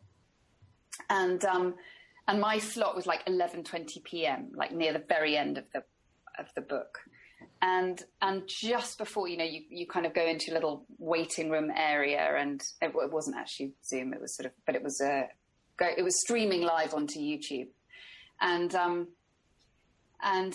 there was this kind of anticipation, and you were in the waiting room with other people, and then the reading. And as soon as it was done, I just felt incredibly depressed. It was just the other day, and I just thought, that's such a tiny bit of what the theatre is, that sort of the buzz, the adrenaline, the feeling of kind of camaraderie, the feeling anything might happen, it could all go wrong, all that stuff. And it was so tangible, and I thought, when are we going to have that again? I don't know. So the answer is, I have no idea. Well, we're both stand-up comedians, and so it's kind of... Yeah. It's the same thing. Oh, but I'm doing some filming at the moment where we're doing some sort of stand-up, and the social distancing on how we all are on set, and we're sort of like watching people doing stand-up from an audience, and we're socially distanced as an audience. It's just sort of like there's no energy. Yeah, right. It's just a really good, because for stand-up to work, you need to be in like a hot room, like perfect COVID conditions. You need to be in a hot room. You need to be packed right next to each other, and you just need to be hot and sweaty, and it's like laughter is infectious, and when you're miles away from each other, there's no energy, and you're not like thriving off all the other people in the room, and it doesn't feel like it's an event. And it's sort of like I don't know how I feel, because I have an odd relationship with live work, but it's crazy, isn't it? I don't really have a point. Yeah. I'm just. Do you find that people laugh in a distanced way? Is there some like overcompensatory laughter as well to make it even more awkward, or is it more just that people don't have the courage to laugh, not en masse? Or I don't think it's the fact that people. It depends what sort of. It's weird, because it's kind of like what sort of people actually. Just because you can do a live gig doesn't mean that people are going to want to even come to it. And so, do you know what I mean? So because people are scared, you know, and so it's kind of like, who are the people that are turning up anyway? And so it's, you don't even have sort of like a traditional or a regular kind of gauge on who that audience is. Yeah, yeah. So it might be people that are just desperate to leave the house, and there's an opportunity to do something that's not watching Netflix, or it might be the fact that they're diehard comedy fans and they're just desperate to see comedy. But I don't know. I don't know. So go on. Sorry. No, go on. Well, I was just going to say, I remember. So when I was 17 and I just finished A-levels, we took the Changeling to the Edinburgh Festival, and we were a big cast. Yeah, I was in the Changeling once. Were you? Yeah, I was. Yeah. Were you? Did you play? I can't remember the characters' names. Did you play the baddie guy? I was the boring romantic one that has like a sex dungeon. Yeah. Okay, I can't remember their names except I played Beatrice Joanna. That's the only name I remember. Right. They'll come flooding back to me after this. Anyway, we were like a really big cast, totally disorganised, all kind of doing each other's costumes, all coming on in the wrong costume for each scene, always giggles all the time, you know, but loved it and it was our first, you know, in huge inverted commas for radio, professional gig. We had this brilliant sort of acting coach / director with us who a couple of times we had one person or two people in the audience. Literally, that's it. And that's not that unusual for Edinburgh. It's not like we were kind of the show that everybody was clamouring to see. And they said, she said, just think that the person out there, this might be the one time they've gone out this week. They might have spent their £8 entrance fee or whatever it is on, this is hope for them. They are sitting down, not hoping to have a shitty couple of hours. You know, because as soon as there are fewer audience than there are performers, you have the right not to do it. So really, these will all get discussions of like, oh, shall we bother? And it was like, if you want to completely disrespect his efforts, then by all means, don't bother. And it sort of stayed with me anyway, as a kind of not worrying about audience sizes. And that sounds like I'm giving you advice. It really wasn't No. advice. Policy. I think sometimes there are audiences at small gigs that when they realise it's a small gig, certainly in comedy, I think theatre's probably slightly different. Actually, they would prefer to go home. Right. There is that. Person that comedians are desperate for them to almost, you can look at them in the eye and go, please laugh at this. And it puts an enormous amount of pressure on the audience member to go, I'm enjoying it. I'm having fun. But I was the sole audience member for comedian Mike Bubbins' show at the Machynlleth Comedy Festival, and I was the only guy. It was me, and there was Claire, who basically worked on the production of the show, so she'd seen it 50 times, and I was the only genuine audience member. And then maybe there was a technician, and it was one of the best things I've seen because. Mike just came out and did it like it was Las Vegas, and you go, oh, it's great. He didn't even acknowledge the fact there was only one person in the room. And some of my best gigs have been with, like in Edinburgh, when me and Nat both started out in Edinburgh. And I think that that's such a great sort of like training ground for I mean, it's becoming more elitist now, but I think when I did my first Edinburgh in 1997, and I think we got taken up by the school. We did Romeo and Juliet. And, And I've done shows where there's kind of like been like a handful of people in the audience. And they're always fun because you can kind of come off the rails a little bit and just sort of like tailor it more for the people in the room. But that's a comedy thing rather than... There's no point in bringing you on to talk to you about my experiences. No one's less funny than me. No one's less funny than me, really. I'm sure that's not true. But speaking of that topic, speaking of anyway, bad comedy. So you've been in Shakespeare. You were also in Deuce Bigalow, European Gigolo, correct? Yep. Yeah. Are we really speaking of comedy? I'm not sure that. I mean, do you know what? The first film has kind of like not a large place in my heart, but I did quite enjoy the first one when it came out. The second one I did find quite horrifying. What was it like? What was it like? I'm not. You talk about it if you want to talk about it. You don't have to. But I'd seen the first one. I mean, not until I was offered the second one. I was offered the second one, and then I saw the first one. And I thought, oh, that's quite fun and funny. And actually, I think a lot of actually what happened probably just wouldn't happen now. This conversation is the first time I'm realising that probably the Me Too Time's Up has already had a huge effect. Mm-hmm. I can feel just the sort of the idea of being somewhere to be jiggly bosoms and keep your mouth shut is not. Maybe it would happen again. Maybe I'm too old for people to want it to happen again. But I think there was a feeling on that of.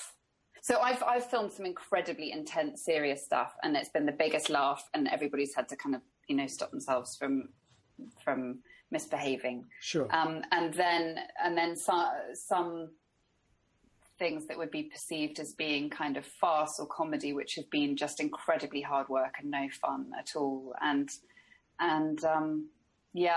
obviously I don't want to kind of name names but it was really, I was very unhappy with the powerlessness I felt about, as an actor, you want to work and you're told from the minute that you decide to act, everybody tells you it's never going to happen. You'll never get any work. You need to train in something else. You need to have a backup plan.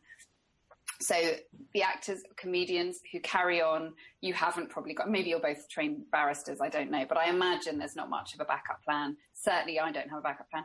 So you've kind of taken that plunge and then you get a job and you get jobs and it just seems too good to be true. But you are always have that feeling. I always, certainly in my 20s, as I was when I filmed that, had the feeling of, well, I should just be grateful and shut up. Because there are a million other girls who look like me who they could have instead, and they've chosen me for whatever reason. And actually looking back on it, one of the reasons that they probably chose me is because I look like somebody that would shut up. And I don't think that's a great attribute to have now. As in, you look like that you could just stand there like a human prop and... Well, smile and sort of do, Again, I don't even want to talk about the specifics of the film because it's sort of, I don't want. I think as soon as I start sounding bitter, maybe it's too late for that. But, I've done an hour of that before you came on. I guess we're all meant to feel very grateful for things and very, yes. and that's the culture of it. Is any kind of work you get, you're supposed to be like, well, I'm the lucky one. Whereas actually, there are some things that you're allowed to say that's unacceptable about, and that's more what I guess you need to. And the feeling of this feels horrible. This feels really horrible. This feels I'm not feeling pride or like I'm feeling that kind of awful feeling of shame that you feel when you're little and something's going down that you're not really happy with, or do you know what I mean? That I don't know, you've witnessed somebody being bullied, that kind of thing, and you carry that little shame with you. That was my experience of kind of, I should deny my feelings. I think that's even the stage before denying yourself the right to speak up, is like, I shouldn't be feeling this, I should just be feeling lucky, shut your brain down, anyway. Yeah, but I know someone that's been on a production recently and not that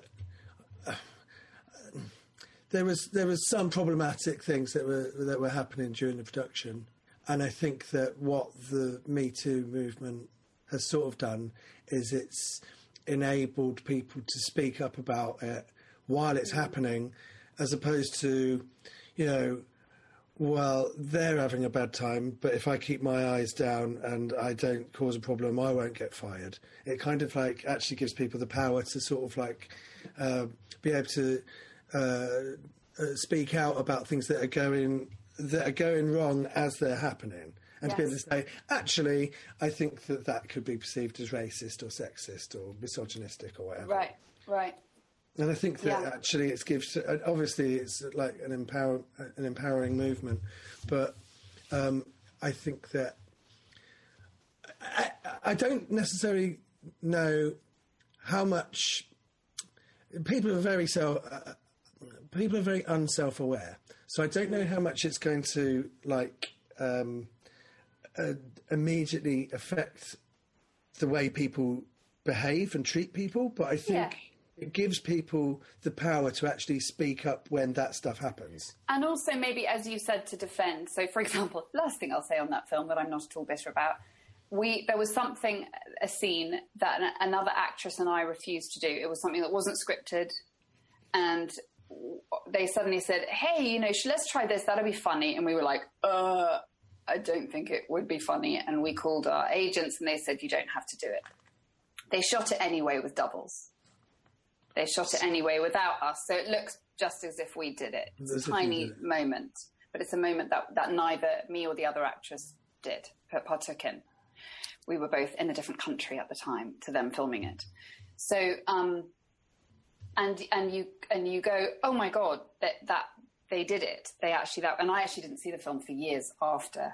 And nobody had said anything. I mean, it never even occurred to me that it would be in there anyway. And, I don't know. I think now there'd be more, I'm losing my thread really, except that I think, there'd be a stronger leg to stand on now with saying, this is not something we agreed to, do not do it, as opposed to maybe in the old days where somebody would say, listen, you've been paid, just let it go. Of course.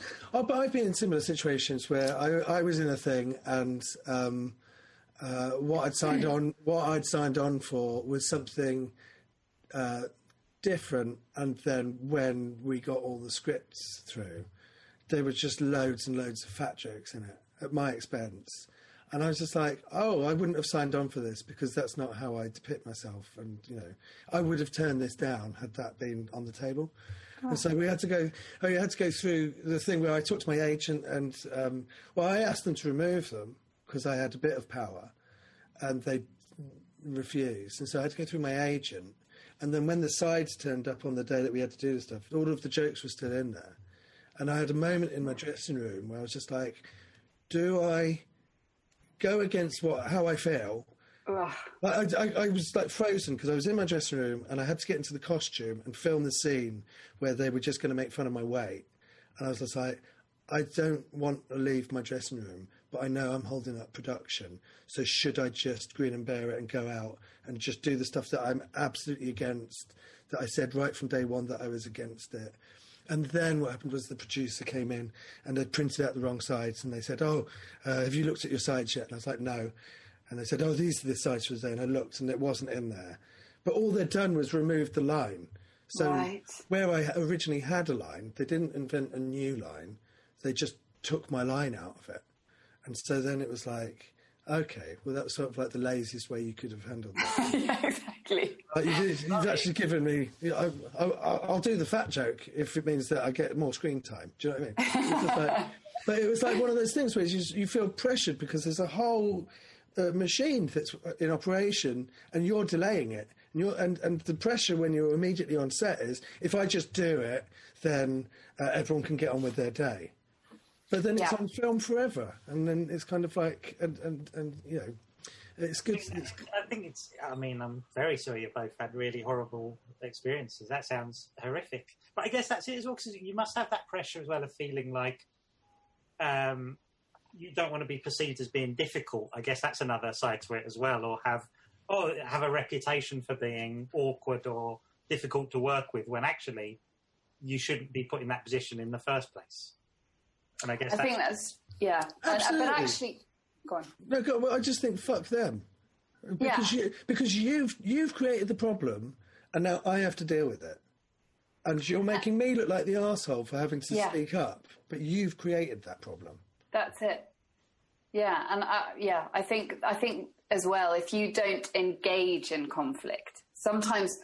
I think I think there are ways of doing these things, which probably I'm getting better at, where there is no evidence of physically holding anything up by wanting your say, or, you can be gracious in your, sorry, I'm so sorry, that's, you know, that's not going to happen. But, you know, I'm fine. I'm here. I'm going to have a cup of tea. You know, do you know what I mean?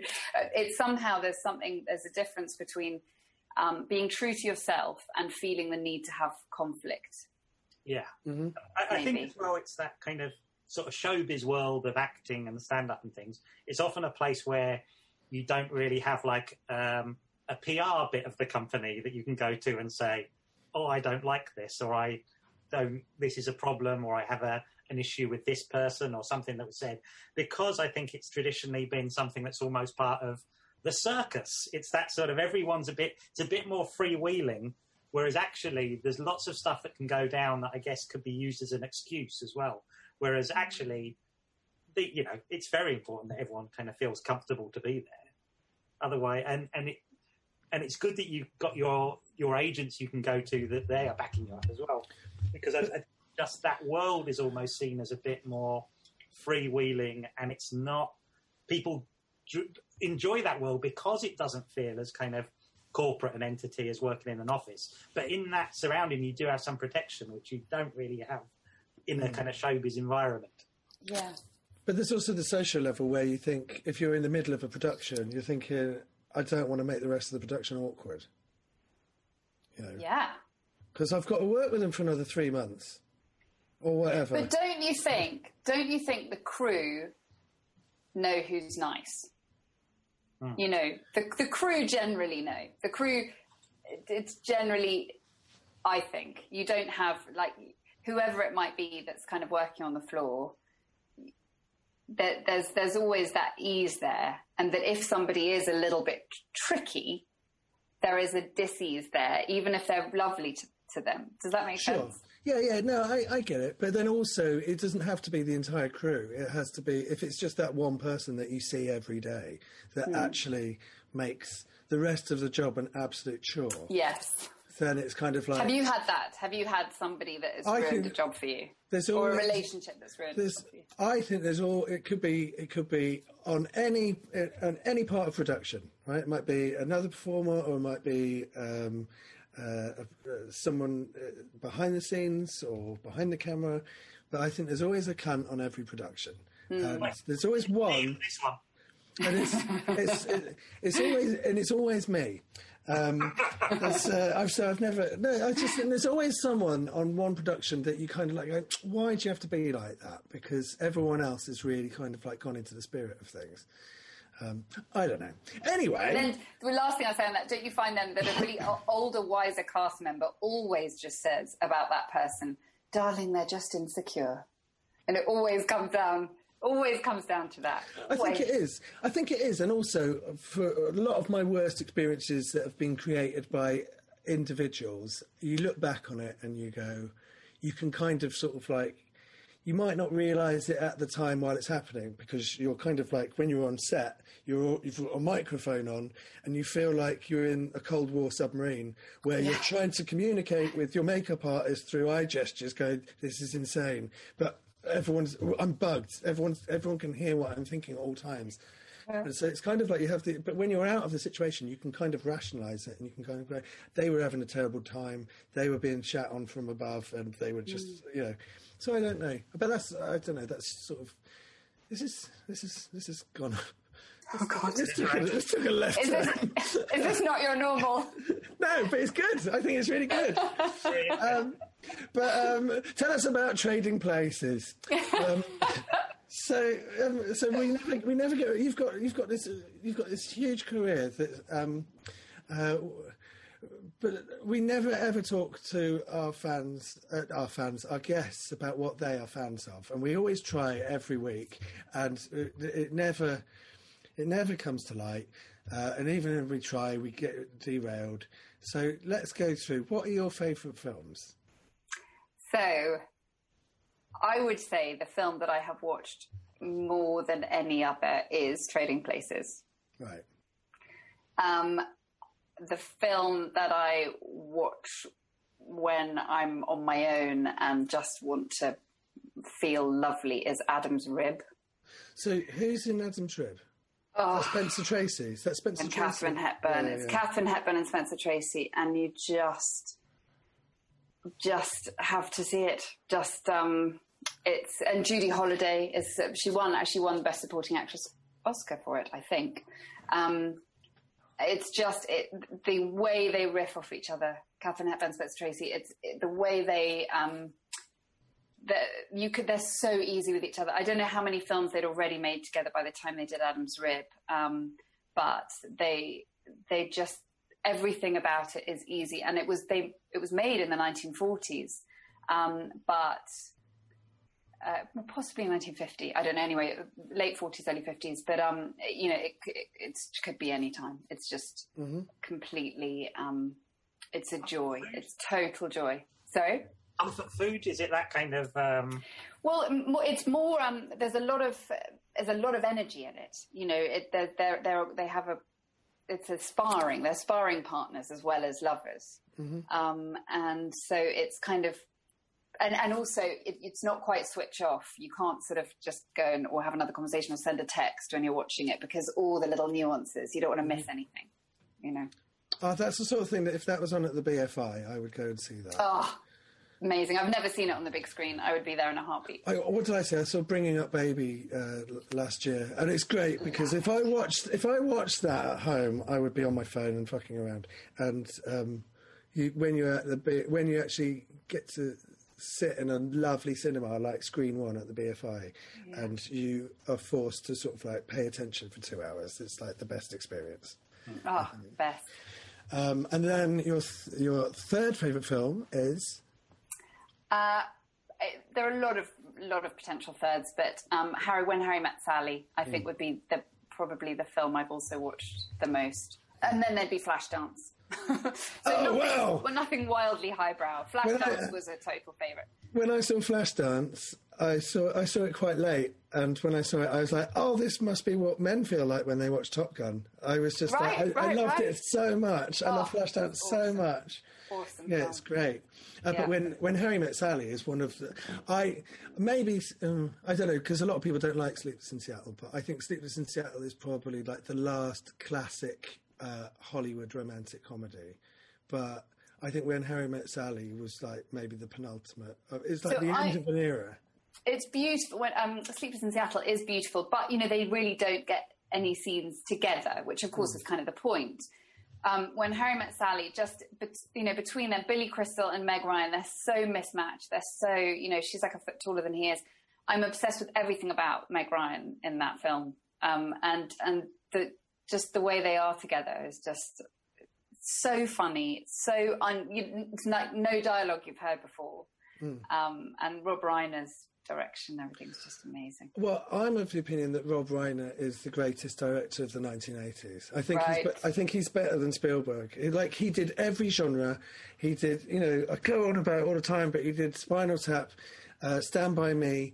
He did When Harry Met Sally, Princess Bride. He did what's that John Cusack film? The Sure Thing. He did Misery, A Few Good Men. Did he do Misery? He did Misery. Did he? Yeah, his production company is Castle Rock, which is named after when he did Stand By Me, which is another Stephen King adaptation. He set up a production company, Castle Rock, which is where Stephen King bases most of his stuff. And so then every time you see Castle Rock, that's a Rob Reiner film. He did so many films all the way up to North. They're all 5-star classics, and they're all completely different genres. They might be comedies, but he invented the mockumentary. And did you say Princess Bride? Yeah, Princess Bride. They were all bangers, one after another. Yeah. What a run. He did 7 or 8 films. Did he do all the Christopher Guest ones? He did Waiting for Guffman and Best in Show? No. He did Spinal Tap, and then Christopher Guest did all of the Christopher Guest ones. Okay. That makes sense. But it's so good. Oh, we're running out of time. What's your favourite bit in Trading Places? Oh, my God. Favourite bit... Oh, $1. Does that ring a bell? Yeah. It's the two old men in the bathroom. Mortimer. They're two old men, and then it's actually Dan Aykroyd who says $1 like that. But there's the moment in the bathroom when when they have that amazing conversation where the old man says what's that actor's name? Ralph Bellamy. And he says, they're very musical people, aren't they? And all that kind of thing. And they just have this awful conversation. And Oh, I've forgotten that. Anyway, please don't. Ralph Bellamy is also in a screwball comedy way, is in His Girl Friday. And when they ask, "Oh, what does he look like?" they say, "Oh, he kind of looks a bit like Ralph Bellamy." I like that. It's just a nice little extra bit of joke. My favourite bit in Trading Places is the bit when they explain to Eddie Murphy what pork bellies are, and then he looks directly down the camera, and just like I just think, it's such good fun. He says, "or bacon," like you might have a bacon, lettuce, and tomato sandwich, and then he looks directly down the camera, like what the fuck, and then he's so good. Right, so we're almost at the end. We've got to play a game with you now. I'm going to hand you over to Nathaniel, and he will take it away. Hey, Miranda, this is a game called Better or Worse, and you have to say whether the next person is better or worse than the person before, based entirely on my own opinion. The score point. On your opinion? On my opinion. Okay. Yeah. Beginning with Prince. Is Freddie Mercury better or worse than Prince, based on Worse. It's worse. Oh, wow, that was a tough one. That was a really tough one. Paul McCartney, better or worse than Freddie Mercury? Worse. Worse. Paul McCartney is better. Wow, this is a tough one. David Bowie, better or worse than Paul McCartney? Better. Better. John Lennon, better or worse than David Bowie? Worse. Worse. Mick Jagger, better or worse than John Lennon? Worse. Ringo Starr, better or worse than Mick Jagger? Better. Yellow Submarine, not sure. Worse. Better. Oh, wow. George Harrison, better or worse than Ringo Starr? Better, I'm going to say. Better. Elton John, better or worse than George Harrison? Worse. Elvis Presley, better or worse than Elton John? Better. Elvis Costello, better or worse than Elvis Presley? Worse. By the downward intonation, I'm going to say worse. Worse. Well intonated. You've done great. What was that?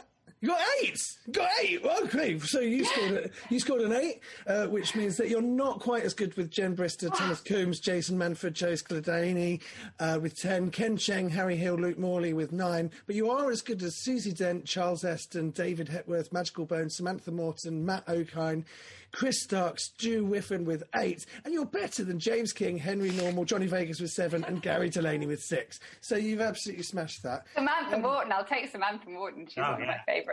That was a really great chat. Thanks for coming on. You've got we've been talking to Miranda Raisin, who's now a member of the Clubhouse. We haven't worked out. We've not worked out how to wrap up. We're working on how to wrap up. Okay. And you're in Warrior Season 2, which is on Sky One on Wednesdays at 10. Don't go anywhere. But for everyone listening at home, thank you very much for listening today. I hope you're all keeping well and safe. And me and Nat will talk to you again next week. Thank you for listening. Bye.